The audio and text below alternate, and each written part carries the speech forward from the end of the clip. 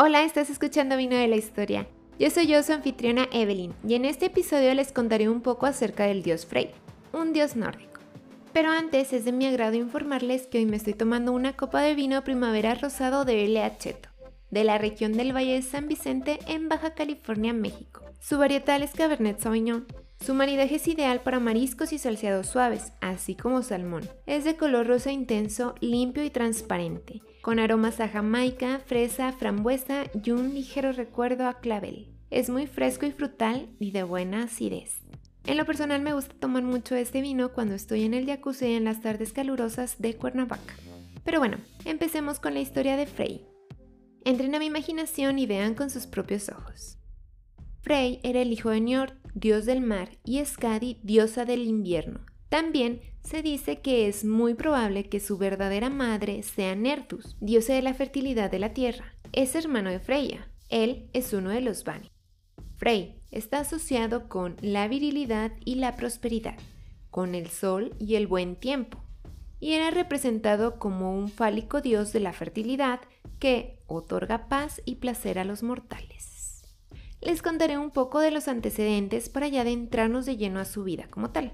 Hace mucho tiempo hubo una guerra entre los dioses Asir y los Vanir. Es por esto que Njord, dios de la tierra y naturaleza, se muda a Asgard junto con sus hijos gemelos Frey y Freya. Si quieren saber más de esto, les recomiendo el episodio Asir vs Vanir que ya está en el podcast. Los nombres Frey y Freya significa el señor y la señora.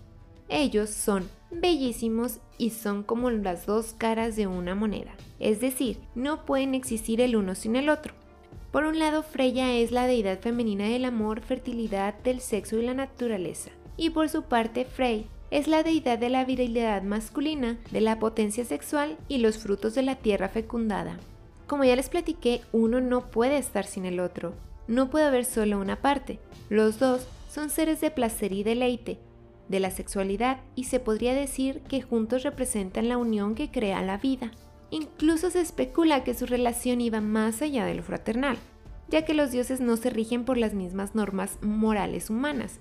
Sin embargo, al mudarse a Asgard, su relación tuvo que cambiar. Se cuenta que cuando Freyr se le cayó el primer diente, Odín le obsequió a Alfheim, el mundo de los elfos donde se estableció. Se dice que él era el gobernante ya que todos lo amaban, y pues era de esperarse ya que era el dios de la prosperidad, además de que había nacido con el don de no poder ser odiado por nadie. En Alfheim, Vigfir y Veila, una pareja de elfos, eran sus sirvientes, junto a Skirnir, su mensajero y vasallo. Cuando Freyr llegó a Alfheim, se le otorgaron varios objetos valiosos. Su espada Surmabrander, que resplandecía como la luz del sol y que tenía la capacidad de que si estaba en las manos correctas y comandada por una mente inteligente, podía pelear sola y traer grandes victorias. Su barco Skidblandir, el cual fue un regalo de Loki. Este barco tenía la cualidad de siempre tener vientos favorables, además de que cuando no estaba en uso podía doblarse como una servilleta y guardarse en cualquier bolsillo. Su jabalí Gulinbursi, el cual era de oro y resplandecía donde fuera, iluminando así los caminos más oscuros, además de que trotaba por tierra, aire y mar.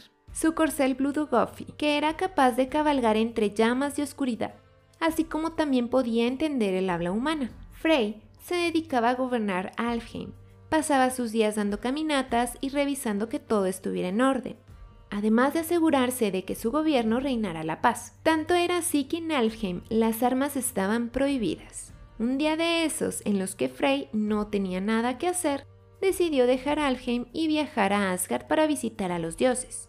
Visitó a antiguos amigos y tras una plática con algunos de ellos, convivencia con algunos otros, trató de ver a Odín. Sin embargo, él no se encontraba en ese momento, por lo que decidió dar una caminata por aquellos paisajes hermosos de aquella ciudad. Así, continuó su camino hasta llegar al punto más alto en donde se podía tener una vista sin igual de Asgard.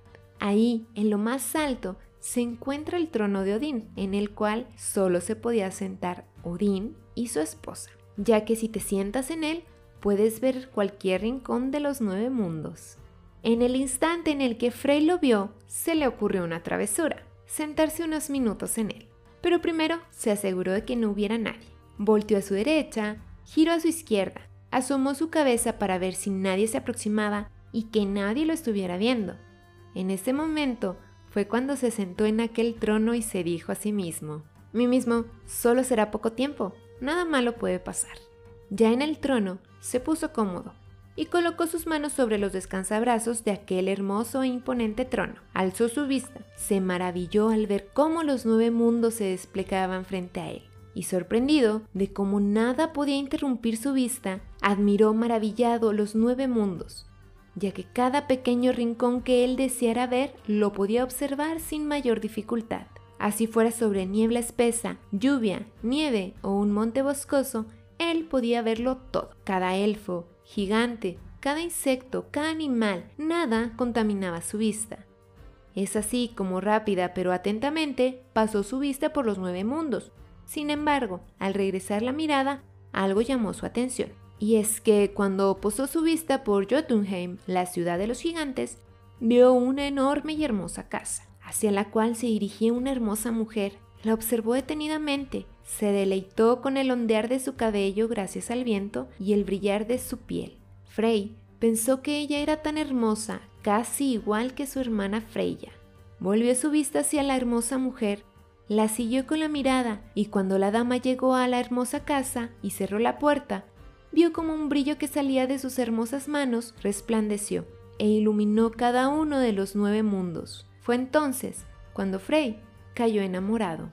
Inmediatamente y un poco asustado, Freyr bajó del trono y juró nunca más volver a posarse en él, pues aquella visión le había llenado de dolor el alma, ya que era imposible que pudiera obtener el amor de aquella dulce y hermosa dama. Tal dolor le impedía comer, pasaba sus días llorando, y es así como sus sirvientes Víkbir y Beyla se preguntaban qué le había pasado. Y es que cuando se acercaban a preguntarle, él siempre contestaba que no tenía nada, que solo estaba triste por aquel amor y se retiraba, solo para seguir vagando y llorando con aquel dolor. Freyr no quería contar las cosas, o tal vez sí, pero eso hacía lo interesante. De cualquier forma, él tenía preocupados a todos. Es así como Njord, su padre, se preocupa por su hijo, ya que él era alegre y vibrante, así que le encomienda a Skirnir, su mensajero y vasallo, que vaya a ver qué es lo que le pasa y por qué su pena es tan grande. Skirnir, preocupado, acepta tal encargo y un día, al verlo sollozando, se acerca y solo después de una pequeña plática le pregunta: «Mi Dios, ¿qué es lo que lo tiene así?». Freyr simplemente decía que aquel día se dio cuenta que lo tenía todo, pero no tenía su amor y de nada servía todo lo demás. Skirnir, sin entender, vuelve a preguntar y con grandes hazañas logra sacar la información que tanto deseaba. Es aquí cuando Freyr se rompe diciendo lo que había hecho y que se enamoró de aquella mujer, la cual poseía el nombre de Gerda y era hija de Ymir y Aurboda, la cual también tenía un hermano que responde al nombre de Veli. Freyr sabía que ellos jamás permitirían su unión. Es así que desesperado le ruega a Skirnir que vaya a Jotunheim y que convenza a Gerda para que se case con él, así su padre quisiera o no. Skirnir, sin dudarlo, le prometió que él le ayudaría a que se case con ella, pero que sin embargo tenía que ayudarle y prestarle su mejor caballo y su mejor espada, para poder sortear las malaventuras que pudieran ocurrir. Freyr no tuvo objeción alguna, y además de lo que Skirnir pidió, Freyr le entregó un bastón, 11 manzanas doradas y el anillo mágico de Odín para que se los diera a Gerda como presentes. Skirnir los tomó y antes de retirarse guardó en su cuerno de beber el reflejo que Freyr proyectaba. Es así como Skirnir se embarca en aquella aventura y tan solo al comenzar se ve frente a un río de lava que custodiaba la tierra de los gigantes. Grandes llamas expulsaba aquel río, pero para su fortuna contaba con Blodujoffi, que podía cabalgar entre fuego. Al llegar al recinto de Ymir y poco antes de la hermosa casa se encontró con una jauría de perros bravos. Skirnir sabía que no podría con ellos, así que decidió bajar de su caballo para así meditar su estrategia. En esos momentos, un pastor pasó por aquel camino lleno de árboles frondosos, y para matar el tiempo, Skirnir se puso a platicar con él. El destino jugó un papel importante, ya que el gigante y padre de familia no se encontraba en su morada y la hermosa Gerda se encontraba en su cuarto, en la segunda planta de la casa. Es así como aquella hermosa mujer, al escuchar murmullos a lo lejos, abrió su ventana y vio a aquellos personajes conversando. Intrigada le preguntó a su criada si los conocía, a lo cual ella respondió que no. Gerda le ordenó que se guardaran los perros y decidió bajar a ver qué era lo que estaba sucediendo. Le volvió a preguntar a su criada si los conocía o los reconocía de algún lado, y ella con cara de extrañeza le dio la misma respuesta.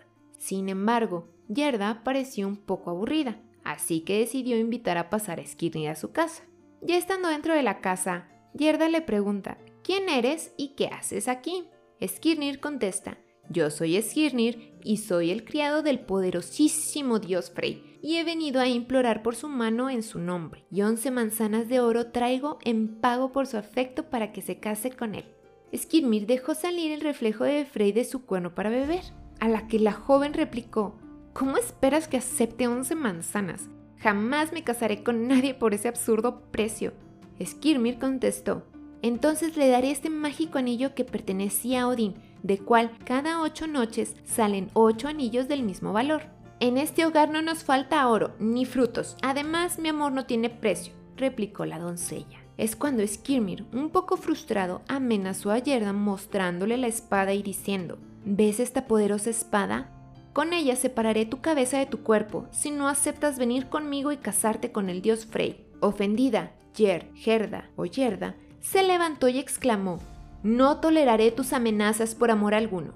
Tan pronto como pasó esto, Skirnir sacó el bastón y apuntó hacia ella, clamando: la runa azul se ha grabado en él, y también 3 más. Si no vienes conmigo, caerás en desgracia, sin poder encontrar nunca el amor y cayendo en la locura rodeada de las más horribles bestias.